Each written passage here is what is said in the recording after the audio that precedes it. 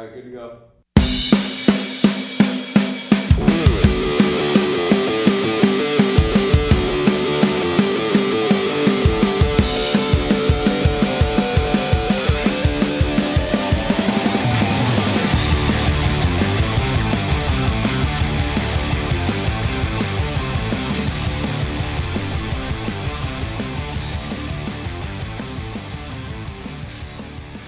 How's it going, everybody? Welcome to the Third Line Plug Senscast. I am your host, Taylor Gibson. And in studio for once is Tim Jency. Yeah, this is hard to believe, man. That this is your very first time here in studio with us. Yeah. It's like we're professionals or something. That is true. I mean, we're not yet professionals, but we're almost there. Working on it. So, Tim, now that I have you in studio, how's your week been, bud? I don't think we haven't really talked, have we, since last podcast? Yeah. Not really. Actually, my week has been pretty good. I was expecting a shit show flying out of Calgary. It was actually really good. Like, I hit security at 9 p.m. and I was expecting like the last minute line. No line through security. I just kind of walked on through. I was like, okay, everyone's got to be waiting for food or something. I sit down at the Molson House. I get a burger within 5 minutes of ordering. Really? Yeah. It was fine. I get to my flight, no delay, no kids on the plane, and I get off in Victoria exactly at the time I was supposed to, walk out, and Chelsea and I drive home. Right on, man. Yeah, I was just like, huh, that's weird. Yeah. Well, considering, like, when I came home there last week, I had delays and flights being canceled, and I had a flight from Calgary to Nanaimo. It got canceled, and nobody told me about it. Yeah, actually, on my flight from Calgary to Victoria, my whole row was empty except for me. Right. Oh, and the woman on the other side of the row who had her puppy. Okay. Yeah, what happened is there was supposed to be a connecting flight from Saskatoon, but it was too delayed that they couldn't hold the flight to Victoria. Okay. So instead of delaying everyone an hour for the chance that the Saskatoon flight might get in, WestJet's like, no, we're not doing that. We can't strand 90% of the passengers for a potential 10%. Right.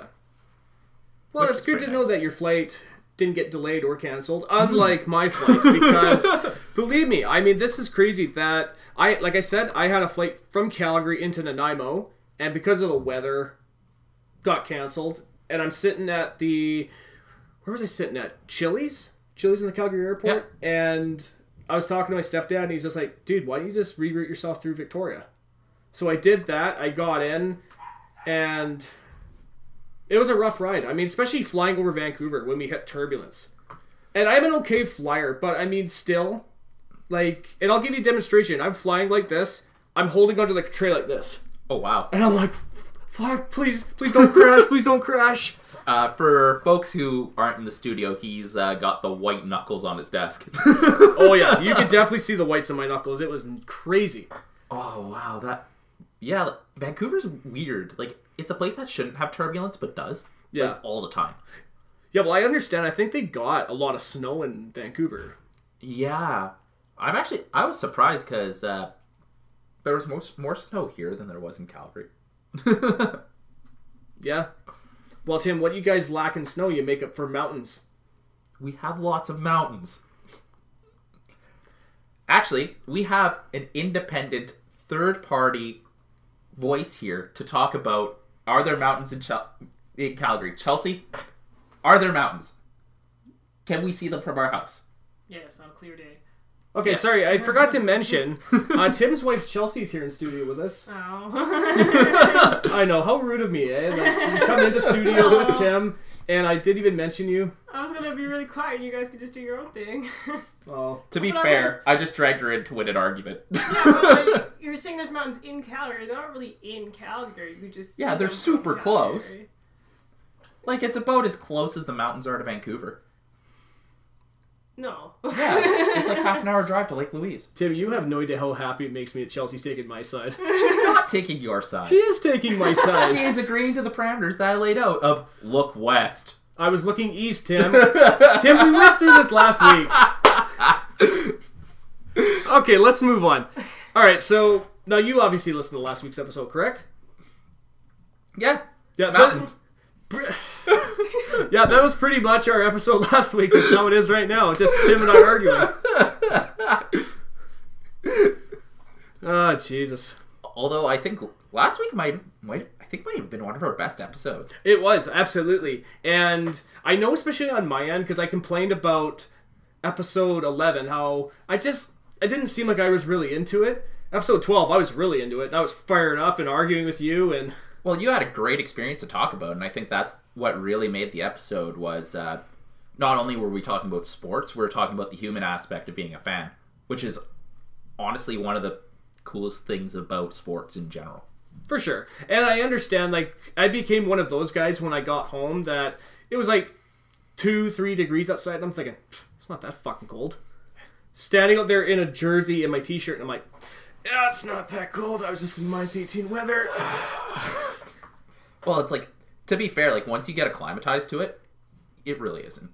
But then you have a harder time dealing with the hot temperatures. Like, it's temperatures I don't have a problem with, because I'm more of a warm climate individual anyway. What I found was, actually it was funny, the more time I spent in Calgary, just in cold winter, I just noticed warmer temperatures more. Yeah. Although, when I lived in Ottawa, you had, like, both ends of the spectrum. So, like, Southern Ontario summer gets to, like, it's 20 and super humid. So, we actually went to Japan after I worked at the Bank of Canada, and Chelsea and her mom were like, oh, and I was wearing this army coat the whole time because I wanted to keep my passport, like, in a place where it wasn't going to get pickpocketed, have enough space for, like, my wallet, phone, that sort of stuff. Fair enough. And Chelsea and her mom's like, he's still wearing the coat. It's 40 above. When's he going to take off the coat? You're just like, never.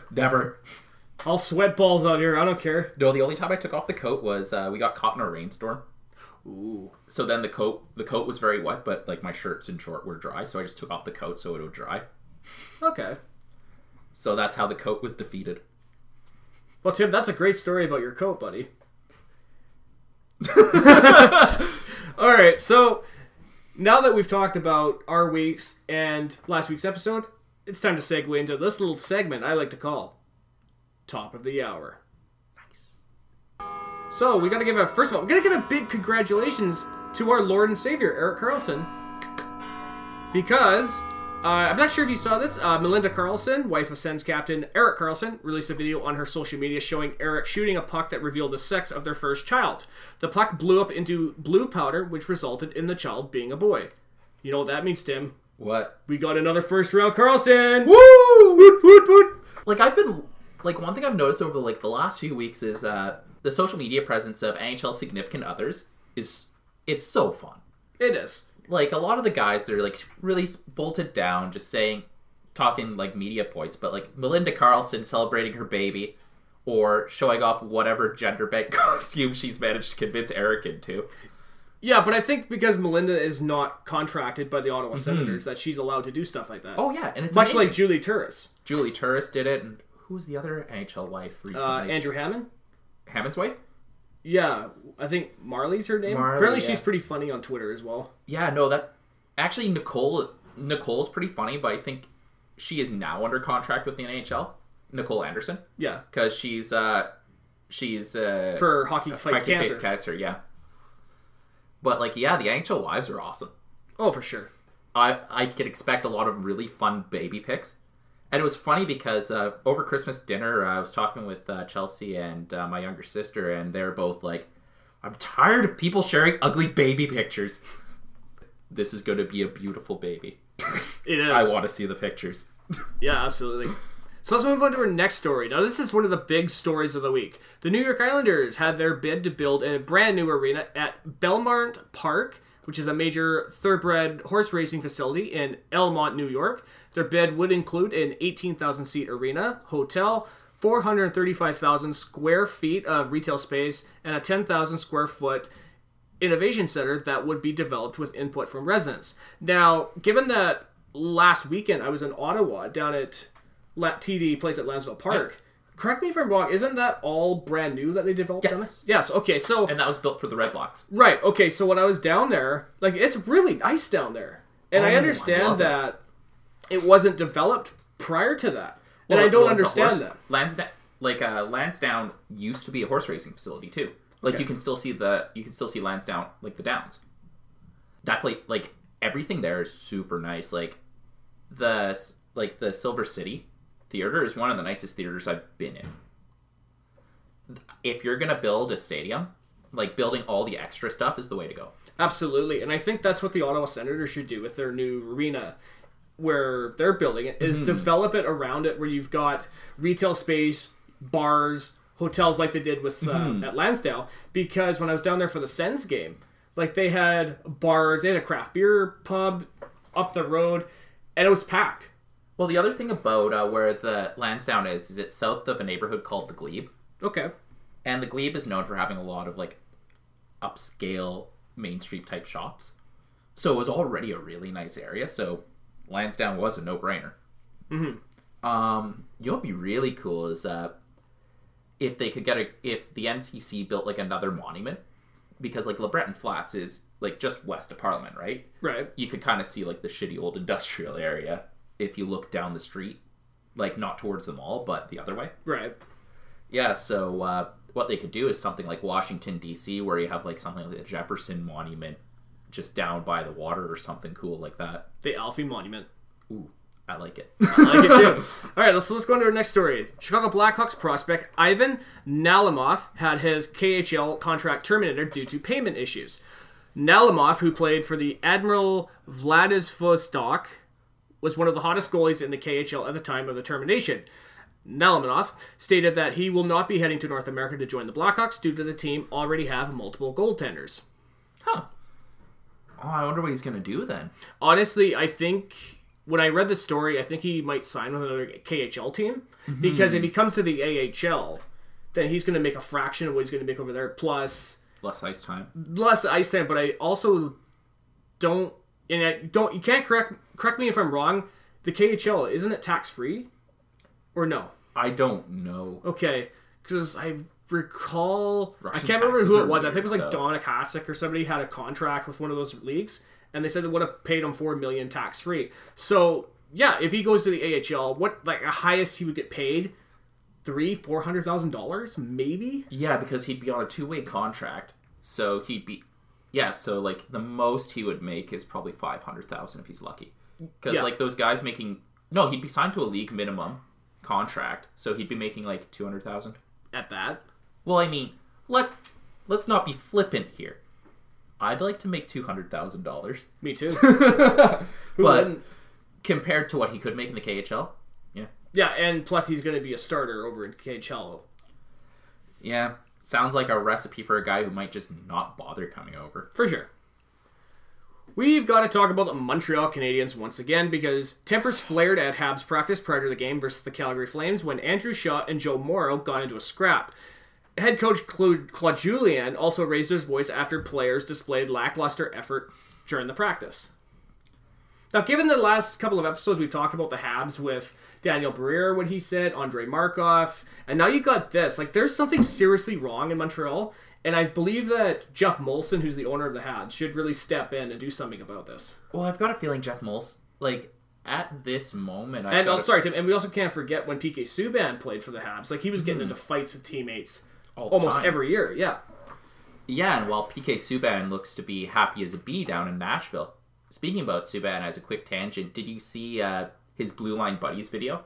I didn't know. Basically, what happens is him, Roman Yossi, and a bunch of other guys go to like a family of an underprivileged family in Nashville, and they rebuild their house for them. Oh, nice. Sort of like a Habitat for Humanity. Sort of like that, yeah. And then they also dressed up PK Subban as an old guy. I did see that. Handing out like candy That's canes awesome. and stuff.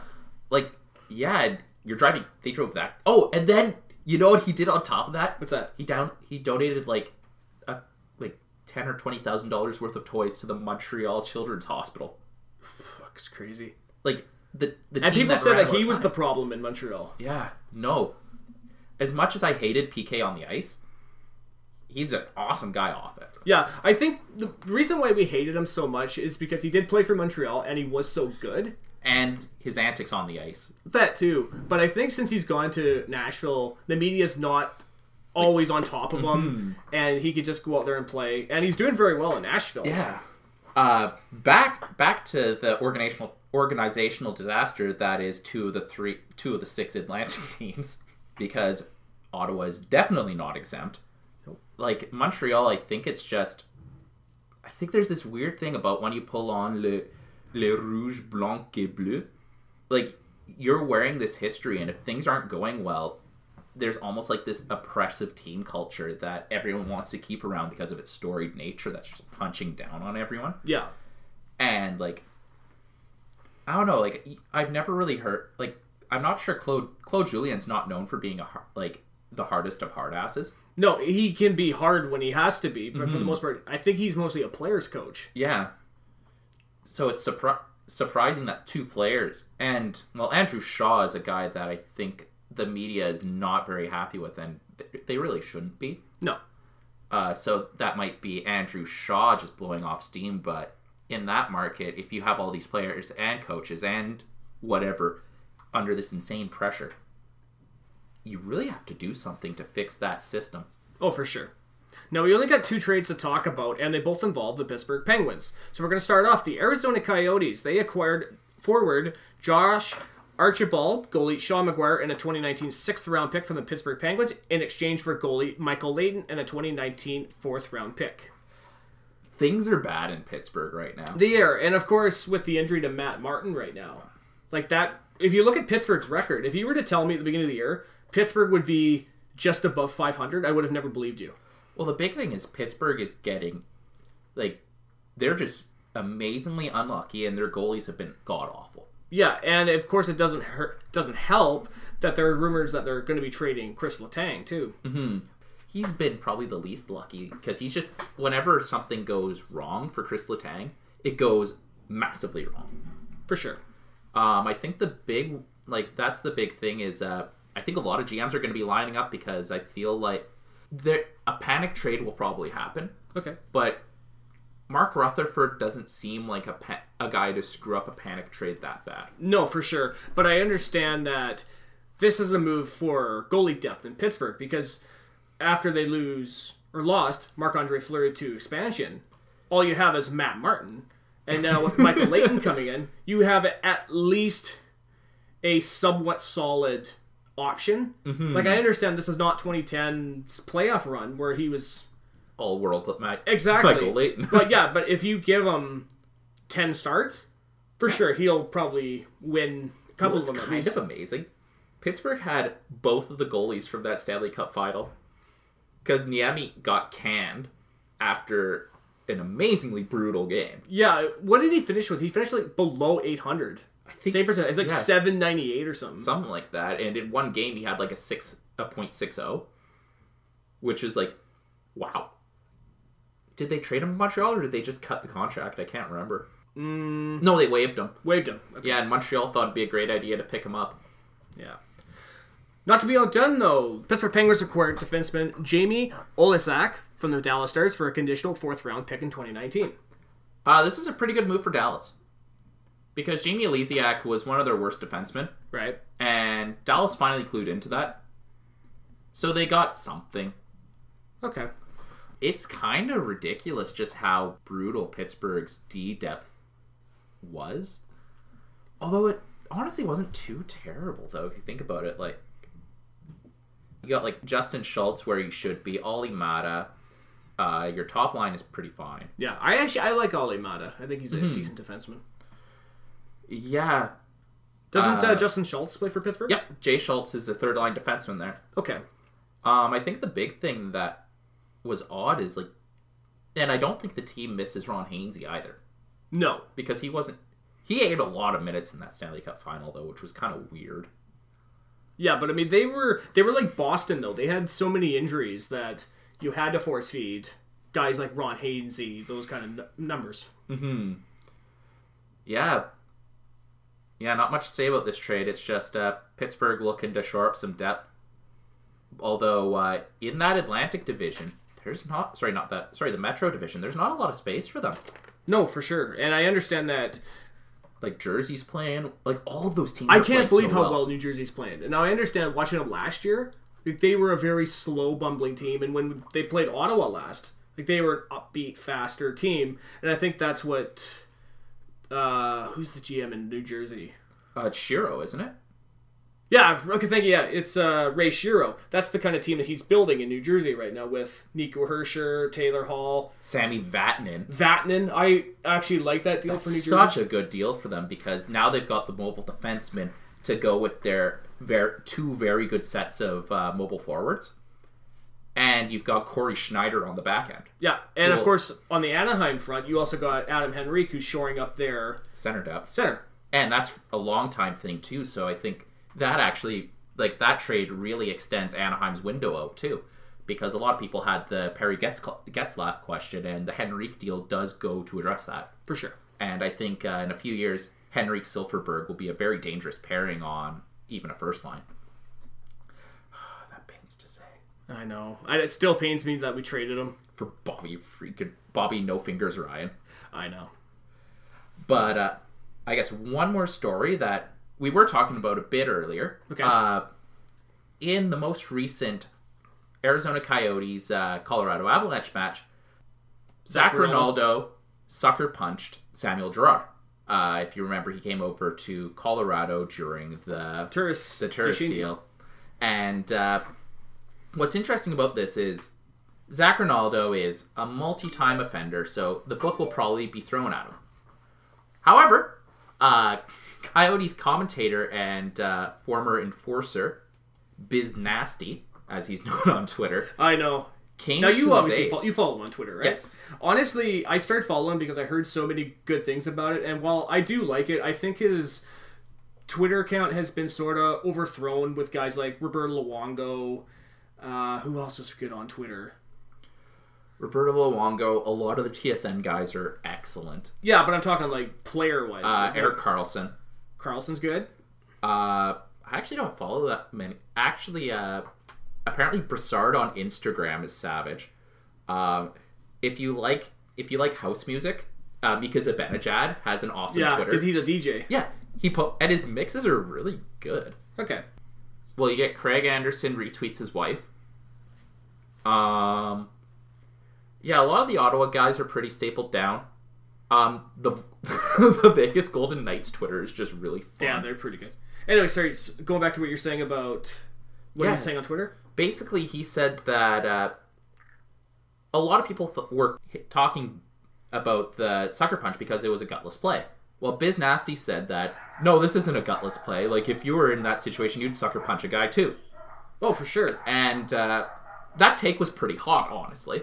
Yeah, but I mean, Paul Bissonnette, he comes from an old school mentality because of the role he played in the NHL. Mm-hmm. Where I understand the new NHL guys look at it like going, oh, look at this guy, he's just being a thug out there. But you know what? Think of it like in real life. If somebody were to come up to you and try and do that, you would protect yourself. Well, I think the situation's a little different there because Girard was just skating past him. Well, if you watch the play, Ronaldo grabs him by the back of the collar and sucker punches him. Right. It's obviously not as bad as when Bertuzzi punched Moore. No. But it's a pretty gutless play, and I don't think you'd even see that back when Bissonnette was playing. Right.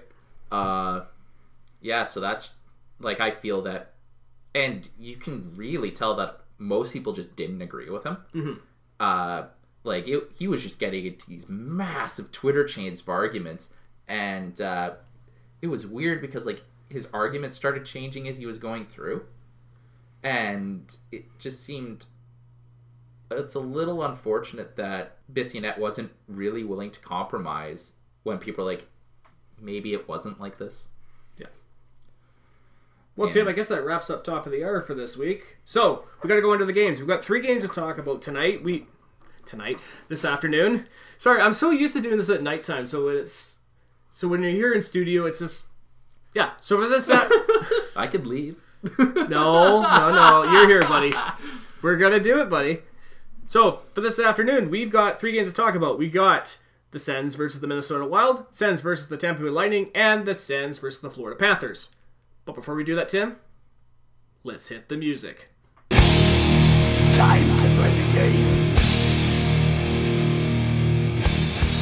Time to play the game. All right, Tim, it's time to start talking about the Minnesota Wild versus the Ottawa Senators. This was a 6-4 Minnesota Wild victory. Sens goals were scored by Erik Karlsson with 2, Derek Brassard, and Jean-Gabriel Pageau. Minnesota Wild goals were scored by Eric Stahl with 2, Nick Prozer, Jonas Brodin, Mikko Koivu, and Chris Stewart. Shots were 40-32 Minnesota Wild.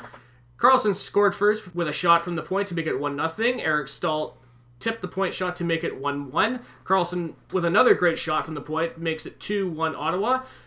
JGP scores from the slot to make it 3-1 Sens. Chris Stewart slides into the slot to make it 3-2. Koivu with a tip shot ties it at 3. Prozer makes it 4-3 Wild. Jonas Brodin scores to make it 5-3 Wild, and Stahl gets a second on the power play to make it 6-3 Wild, and Derek Brassard scores to make it 6-4. Now, I did not watch this game, Tim, and judging from how this game went, I'm very happy I didn't, but I understand that It was a weird you game. did. Because for the first half of the game, Right? with the exceptions of like the 3 minutes after each time Ottawa scored, Ottawa was in control of this game. Yeah. Like Ottawa came out of the gates fast and and Erik Karlsson got a quick one on Minnesota. This was a game where Ottawa really controlled the play, got most of the shots. They were cycling great, hungry on pucks, and it really looked like whatever game they were playing in the outdoor game, they had brought it back with them. Like it was just legitimately a great game to watch until they went up 3-1. Now, understandably, Tim, I didn't watch this game because that was the day that I finally got home from my trip from East Coast. And you know how it is, right? When you travel for a couple of days, you don't feel like really sitting down and watching a game for a couple of hours. Yeah, you just want to go to bed. Exactly. So I got home about 3 o'clock. I just laid on the bed and was like, fuck it. I'm not doing anything. Yeah, so it was real. It was just a hard game to watch, and after that point, because it was Ottawa scrambling, Minnesota got 10 straight shots in a row uninterrupted. They scored 5 unanswered goals. One thing I did have to note though is Ottawa's power play actually looked pretty good. Oh yeah. Yeah, the second power play where Karlsson scored his goal, Right.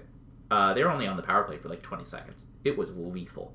Really? They gained the zone, split the penalty kill, laser into the net. It was a work of art. And that's the thing where a lot of people don't. I definitely see where a lot of people don't understand why this power play is so anemic, because you've got Karlsson, Hoffman, Stone, Brassard, Duchesne, Chabot, Dzingel. He can hit the net. Like all of those guys are these amazing weapons they can use. How are they so bad? I don't know. I think it's just how they cycle the puck, because they've been known to really just stand there and pass it around and not move.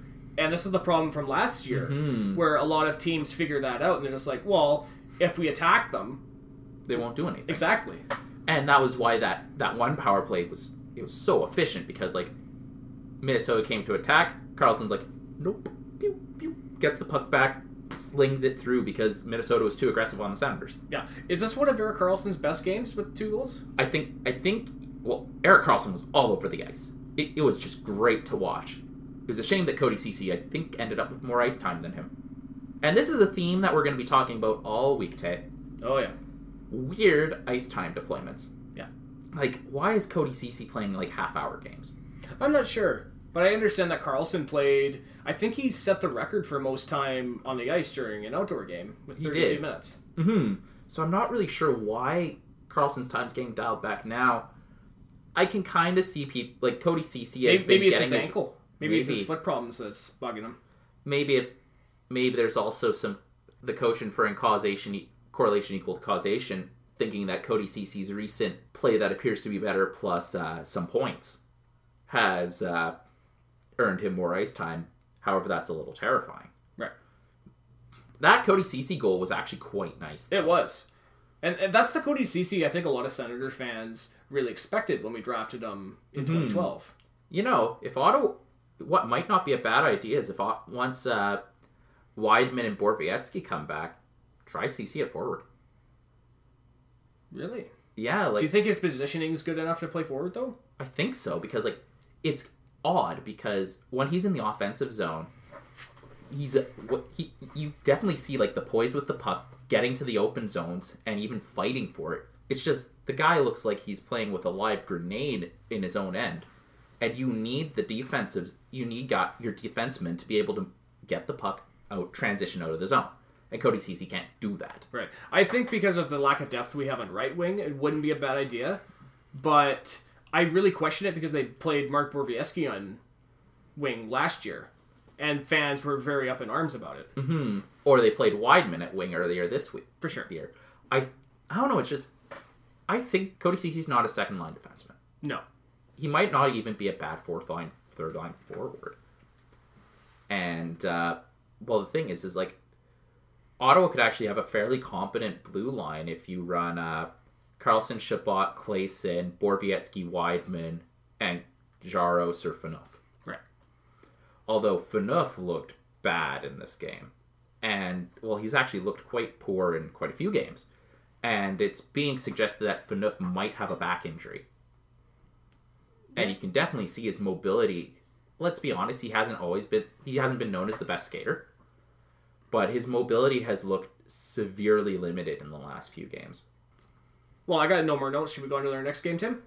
Yeah. Like, it's just, this game was hard to watch. Okay. Because they were just so good. And then they weren't. Well, now we're going to talk about a game that wasn't hard to watch. The Ottawa Senators versus the Tampa Bay Lightning. Yes. The battle of the 1992 expansion teams. This was a 4-3 Lightning shootout victory. Lightning goals were scored by Khrushchev, Guder, and Nadestokov. Namestov, thank you. Sens goals were scored by Bobby Ryan, Cody Ceci, and Erik Karlsson. Shots were 38-21 Tampa Bay. Exciting back-and-forth game by both Ottawa and Tampa. Tampa played a really good defensive game with solid goaltending complementing it. Ottawa also played a good game, but overall it was not a perfect game as their defensive play got worse as the game went on. And with that being said, Craig Anderson, I felt, played a really good game. Mm-hmm. Well, he was the only reason they stayed in it. Like, anytime you face up almost 40 shots, your goalie's a hero. Yeah. Like, he let in 3 goals, but still had above a .9 save percentage. That's something. Oh, for sure. So we have the one big note from that game. Dan Girardi. You know what? I like Dan Girardi, and I felt so bad when I saw this because it reminded me a lot of when... Was it Game 5? Chris Phillips did that against the Sens? Yeah, he lost the Sens the series right there. Yeah, and it's surprising that fans don't really bring that up. You know, because they could bring up several moments throughout the Sens history, but that's one that doesn't really get brought up a lot. Well, I don't think we want to because it's just such a shame. And like it was funny because one of my buddies is a really big Rangers fan. So I just texted him, I was like, do you miss Girardi? No. It's like, I'm sure he's a great guy, but no. And, like, that's just such an unlucky play to go off his shin pad. It was. And the play to start was great when Bobby Wright skated right through the defense, only to hit the post. And Dan Girardi, he did what any defenseman tried to do, is clear the puck. Except it bounced off his defense partner and went in. Yeah, that's just so unlucky for him. Yeah, that was just rough. And then the Tampa Bay Lightning actually come right on and get it back. Mm-hmm. Well, I know that Khrushchev, like when he scored to make it 1-0, or well, I think 1-1, that was actually a nice goal. Oh, it was, and the Sens were starstruck. Like, and well, I guess our favorite defensive pairing was on the ice, so that helps. Although Cody Ceci, he did score a goal in this game on his 24th birthday. Yeah. And it was actually another fairly nice goal. Yeah, so when you were talking earlier about playing him at forward, you know, and when you see him with the puck, like he looked very confident with the puck in these games. Maybe they should. And I understand that Sens Twitter won't like it, but Sens Twitter's a very pessimistic place. We know all about that. Well, I mean, I think at this moment it's deserved because we get weird coaching allocations. Like in this game, Cody Ceci was playing 28 minutes, even though... like whenever he was in his zone, he was completely and utterly hemmed in. Yeah, like it was brutal. This is another game that had another contentious goaltender interference look. Yeah, I believe it was the Gudra goal. Oh, that one, yeah. where it was very clear that the Lightning player knocked Craig Anderson's pads Yeah. and was not pushed in. The NHL ruled it a goal. Like, it's really getting to a point where I wonder if they're actually even looking at the tape with some of these decisions they're coming up with. Sure. Like, Sorry, hard. Tim. Now, as we're recording right now, it is currently Boxing Day.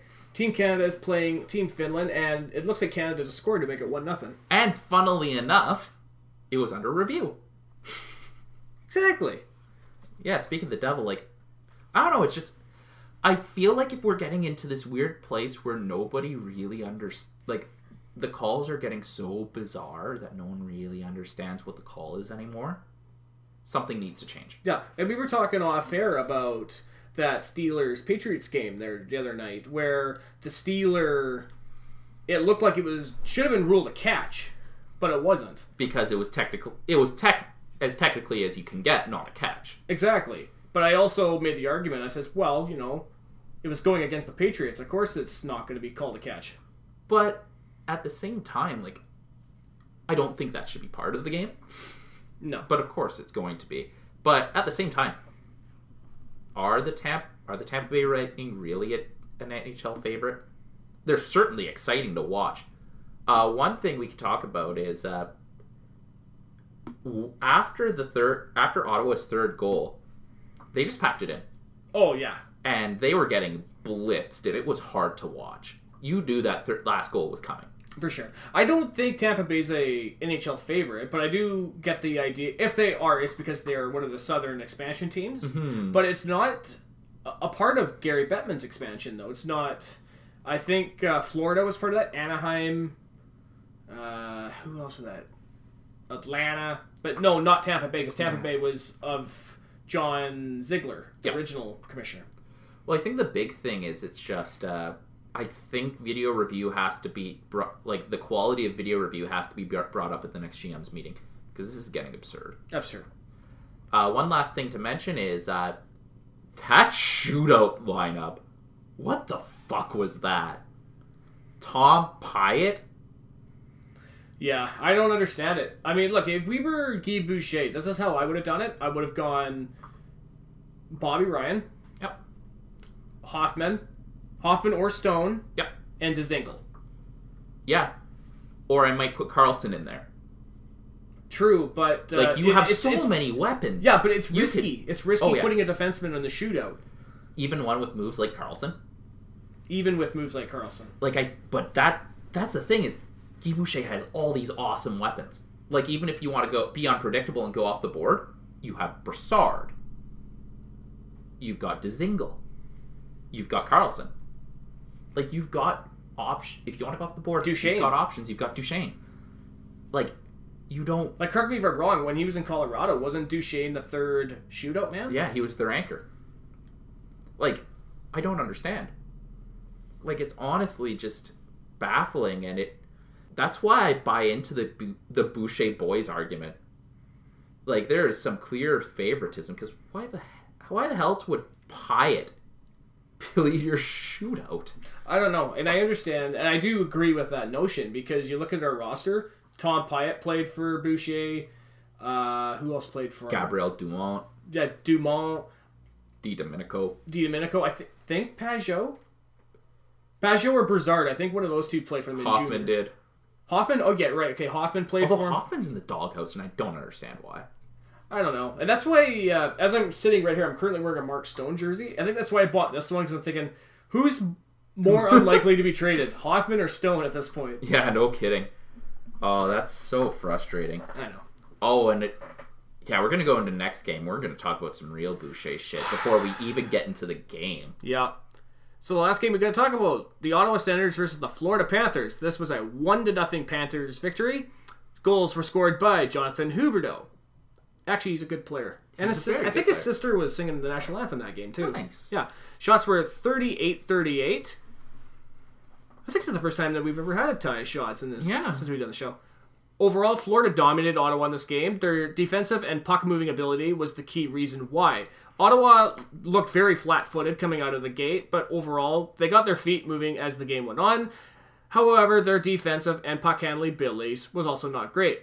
The real star of this game was Mike Condon, the Trojan.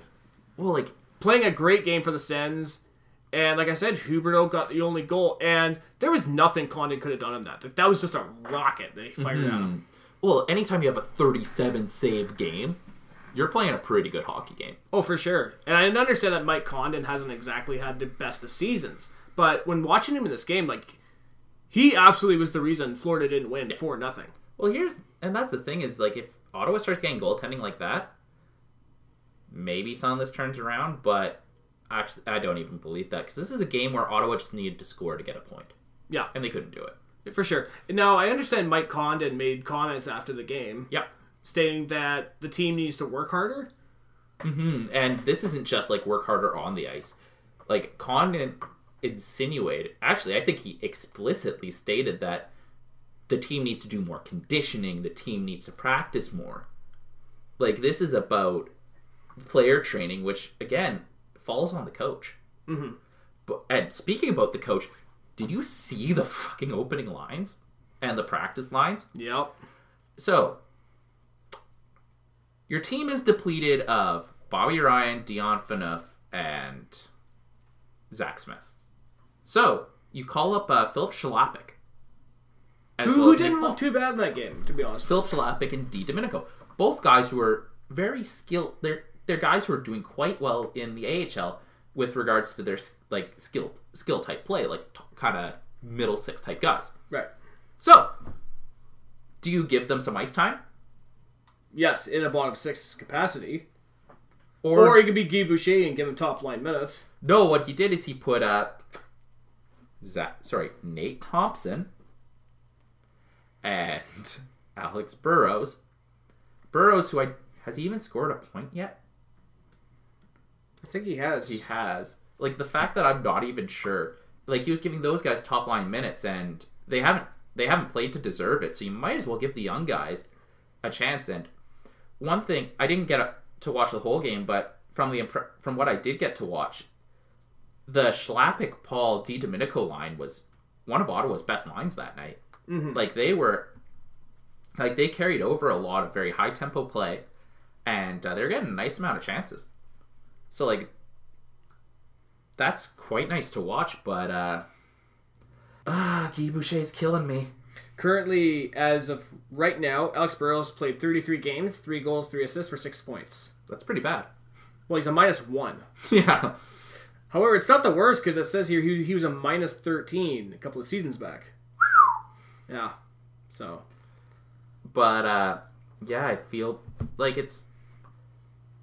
I understand, like, Guy Boucher most nights doesn't have... Well, it's not even that. Guy Boucher has a lot of tools to work with. It's just this is another game where Cody Ceci played more minutes than Erik Karlsson. Right. This is another game where Thomas Chabot has been basically pushed to the fourth line, and it looks like he's afraid to fuck up. Yeah. So he's not trying to control the game like he was when he first came here in that brilliant game he played against the New York Islanders. He's going down the same route that a lot of the prospects we've ever had did, like Jared Cowan and Curtis Lazar. He's going down that route of being scared out there. Yeah. To fuck up. And if that's happening, well, it's time to nuke the entire you have to nuke the entire coaching staff. Because we can't have a coach that's ruining prospects. No. Because you will never, ever succeed in the NHL if you break all of your top prospects. No, and you can look at the New York Islanders, right, with the coaching staffs that they've ever had. Because Nino Niederreiter almost ruined his career until he went to Minnesota. Yeah. Ryan Strome. You know, you're looking at a lot of these players that they've drafted, and they're Griffin Reinhart. Dead. I mean, really, think about it. If you take Okaposo, Tavares, and a few other guys, who have they really developed? Tavares, but that anyone could have done that. Yeah, and I agree with your name. Josh Bailey, but you know what's amazing is I think he's a 1-year wonder. To be quite honest. 1 year wonder, but the coaching change in New York has been massively significant. Getting rid of Capuano and replacing him with Doug Wade. Yeah. Because Doug Wade is, like, he's a player's coach for sure, but he's a nurturing type. And he's really worked with those young guys. And some of the Josh Bailey stuff does look repeatable. Mm-hmm. Like, he's excellent in the possession game. He's generating shots all over the ice. So he's doing all the things he needs to do to be a consistently good player. Right. And it seems like Doug Wade's nurturing the guy. Yeah. And Doug Wade's nurturing all the players. Like, if we think that Ottawa needs to develop some of these guys, and if this season's lost, and you have a coach that's not willing to nurture the players, maybe it's time to get rid of the coach. Yeah, honestly, I'm not like Sens Twitter. I don't think the season's completely done yet. If we go into mid to late February, and we're still playing at this, then we have a serious problem. But we're only in late December. Here's the thing. If we lose to Boston both times next week, the season's done. The hill is insurmountable. Like, mathematically speaking. Right. Ottawa would have to go something like 35-10 the rest of the season. Which is, like, if insane. You thought the Hamburglar run was insane, try winning 35 games. Try winning 35 games. Right. This is a season that shouldn't have been lost. For sure, especially with the start that we had at the beginning of the year. And the talent on this team. But there's something massively wrong with the way the Senators are operating right now. And I think it's the coach. Leadership. Because remember, we talked about this with the tourist deal. Because if you look at the tourist deal before and after is so much significantly worse than before. Mm-hmm. Although at the same time, like, you have the ownership drama weighing in everything. The weird shit the coach is doing. Yeah. Like, Dorian's made some very good moves and some questionable moves. Although, here's the thing is, I don't want to jump down Dorian's throat yet. No. Because, like, the Method expansion was a mistake, but I don't think he really had much he could have really done there. And then most of his other deals have been pretty good. He's good at just bringing in players, but what the hell can, without going full Moneyball and trading away Guy Boucher's security blankets, what can he do other than fire the coach? And this would be the 5th coach we've gone through in 7 years. Let's see here. We've gone through McLean. McLean. We went Cameron. Klusen. Hartsburg. Heck, Boucher. That'd be 5 coaches in 10 years. Yeah, that's insane. But you know what? Like we were talking about with Pierre Dorian, like you could bring in whoever you want, but if you don't have the right coaches developing and nurturing these guys, then... Oh, we forgot about Paddock as well. Paddock, okay. Yeah, so that's 6 guys since the 2007-2008 season. Like, and there's a lot of people suggesting that there's a player mess in Belleville as well. Like, Belleville has been quite weak since they won the Calder Cup back in 2011. And people are suggesting that Randy Lee has mismanaged the player setup down there as well. And Coach Kleisendorf hasn't been all that great either. Right. And if that's the case, all of that plus a team that's being absolutely killed by interest and debt payments. Ugh. Yeah. Now, I only got a few other notes of this game. Referees, they missed a number of calls against both teams, but the big note I have was Johnny Oduya's late hit on Evgeny Dandanov in the 3rd period, which the Florida Panthers went after Oduya, and both teams got 2 minutes, so there was 4 and 4 for 2. That was a brutal hit by Oduya. Oh, for sure. And I mean, it really is surprising when you see stuff like that, because he is not known to be a very physical defenseman. Mm-hmm. Although Oduya didn't play a bad game, and that kind of surprised me, because I'm thinking, oh my god, Oduya is actually playing a good game. Because every game I go into watching him, I'm thinking the worst. Mm-hmm. Like with Ceci and Phaneuf and these other guys that we've had. Yeah, and even Clayson, to a degree, has been having a very having a fairly weak season. Although, if you're handcuffed to Oduya, Phaneuf, and yeah, Ceci, that's gonna happen to you. Like, I do feel bad. I feel bad for Oduya because it's not his fault. Like, even Oduya recognizes he's not playing the way he wants to, and Oduya in an Ottawa Citizen article, Oduya basically said he's not getting the rest he needs. No.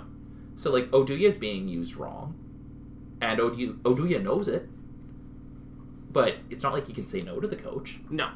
That's how you get your one-way ticket out of here, and I think Oduya and Carlson are apparently friends. So that's something you don't want to... That's not good, because, like, look, like, Carlson's mentor and one of his best friends was pushed out by this organization twice in Daniel Alfredson. One of his best friends, Kyle Turris, was sold down the river because the owner's a jackass. Yeah. You push out another friend, Hoffman gets traded after being You're trapped on the third you're line. hitting the nail right on the head. Yeah. I would not be surprised if, like, I want Carlson to stay, and I think Carlson wants to stay, but You're very questionable. you're pushing him way too hard. Yeah. Did you see the comments? I can't remember who it was. I think it was like Don Brennan or one of these guys. They said about the Kyle Turris situation in Ottawa. That originally a really good friend of Turris had heard. Turris said to him, says, "I will never sign and play for this owner." Yeah, I've heard that, and like, thank God for Nashville. I know. Like, the players can be so candid down there. Like, Turris was able to speak freely about how he felt about the situation, and that would never happen in almost any other media market. No, because Nashville is not a traditional hockey market. Like, they're mostly about the Tennessee Titans and the University of Tennessee down there. Mm-hmm. So hockey comes in, and it's like, well, that's such a weird sport. But then, like, they get all these personalities that are allowed to kind of be themselves. Yeah, like PK Subban. Like PK Subban, and I think that really helps them get people in the chairs, because all of a sudden hockey is this new fun thing, not this new weird thing. Yeah, and especially when you get the celebrities involved, like Carrie Underwood, Taylor Swift, Faith Hill, Tim McGraw. When you get these big-time singers and famous people around the team, that creates a buzz. That's like when Gretzky played for the Kings, and you see Stallone, Tom Hanks, and all those guys at the Great Western Forum. Mm-hmm. Or, like, having Drake at the Raptors games. For sure. Yeah, and it's just, like, all these other teams are able to do, but just Ottawa can't. No. And having a toxic owner probably really, really hurts things. And, like, I don't like talking about this stuff week over week, but the team's in such a place where it's always relevant. Mm-hmm. Because, like, when you're winning, you can ignore these sort of things. Yep. And my joke about being the point per podcast, the point per episode podcast is ringing true yet again. That's true. However, I guess we only got 1 point out of that. Yeah. All right. Well, that's depressing. Well, I guess that wraps up the games of the week, eh, Tim? Yeah. Yeah, nothing else can really be said. No. I guess we should... well, first of all, let's get an update here. It is currently 4:20 in the first period. Canada's leading 3-1 over Finland. With a really nice tip-in goal. There are two Ottawa Senators playing for Team Canada. Yeah, that's Alex Vermont and Drake Batherson. Yeah, apparently they've impressed so far through the exhibition games. And I'm excited to and Fermenton actually played a few games. Actually, I think he ended up playing I think Vermont played a few games here at the beginning of the year. And I'm excited to see what they can do. Mm-hmm. So I do like that they're having it in Buffalo, because Buffalo is only 2 hours away from Toronto. It's actually kind of funny where you notice that most of the ads are Canadian brands, but then you realize half of those brands are probably available in Buffalo anyway. Yeah. Yeah. All right. What games do we have next week? Well, for next week, Tim, we have... Let's have a look, buddy. We're going to be in Boston on Wednesday night to play the Boston Bruins, Friday versus the Columbus Blue Jackets, and Saturday versus the Boston Bruins in Ottawa. Yeah, so if Ottawa doesn't come away with at least 4 points this week, they'll be in trouble. For sure. Ideally, the ideal 4 points would be 2 wins against Boston. Mm-hmm. Because the thing is Ottawa can't really compete against the Metro teams for a wildcard slot. No. Their realistic path is to grab that third slot in the Atlantic from Boston. It's going to be tough. It's going to be a slog, and they may not be mathematically eliminated, but it's a rough place to be. Yeah. That's all I can say. Well, Tim, I guess we'll have to head into the close. First of all, thank you so much for listening to Third Line Plug Sends, guys. I really hope you enjoy them because, believe me, Tim and I love recording them for you. You can find us on iTunes. Please listen, rate, and subscribe. We're on SoundCloud, soundcloud.com/Third Line Plug Sensecast, because our bud Dave from Maple Syrup Shots, which I have to mention, Tim's debut episode came out today. It was fun. Yeah, it sounded like you had a great time there, man. Yeah. Without Tay. Because our bud Dave made the mention, we are on Google Play Music, Third Line Plug Sensecast. You can find us on Twitter at Third Line Plug. That's our show's Twitter. Tim is at M901HoneyBadger. I am Great White Gipster, GR8WYTE Gipster. If you want to shoot us an email to talk about how Tim's being a fucking asshole right now. Oh, rude. Well, what? You're the one who's trying to get Dave from Maple Syrup Shots to do terrible things. Well, you got him to do terrible things. That's because he baited me. Which, and by the way, quote, Taylor, don't bet with that guy. He has no soul. Yeah, that's awesome. Mm-hmm. So if you want to shoot an email to talk about Guy Boucher, the Sens, or you want to come up with ideas for what Dave should do to me, choose an email, thirdlineplugSensecast@gmail.com. Now, since we already talked about the games for next week, I gotta ask, are you going to be back on the island next Christmas when the World Juniors are here? Likely. I tend to come back every year. Yeah. Yeah, if you're back next Christmas, we'll definitely have to try and get some games in. Yeah, well, yeah. Oh, maybe we can catch the New Year's Eve Classic. Will that be in Victoria or Probably Vancouver, I would imagine. 'Cause it's split between Victoria and Vancouver. Gotcha. Yeah, which, I mean, if it was going to be in Victoria, Victoria's got 2 arenas. But it's much smaller. Venues. Yeah. Yeah, like Vancouver. Save-On. Yeah, Save-On's only 7,000. And I think the Q Center is like 3,000. Yeah. Is the Q Center at Bear Mountain or? Yeah. Yeah, that's where the Grizzlies play. Actually, it's not a bad arena. Yeah, but it's just not enough seats. For sure. Yeah, because Rogers Arena is 17. 17. Yeah, and plus they got the Coliseum. Yeah. I'm surprised they're not just doing it in Vancouver entirely. Yeah, because I think they did that a few years ago. Yeah, they did that a few years back now. Yeah, and that seemed to work out pretty good. Yeah. Until next week, guys, I am your host, Taylor Gibson. And this has been Tim Jancy. Go Sens, guys.